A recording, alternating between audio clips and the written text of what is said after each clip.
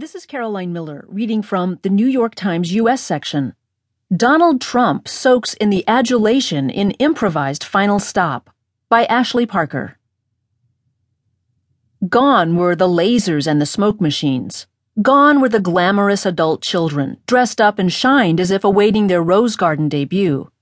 Gone even were the frenzied, angry, overflow crowds, that unlikeliest of electoral nourishment that has sustained Donald Trump.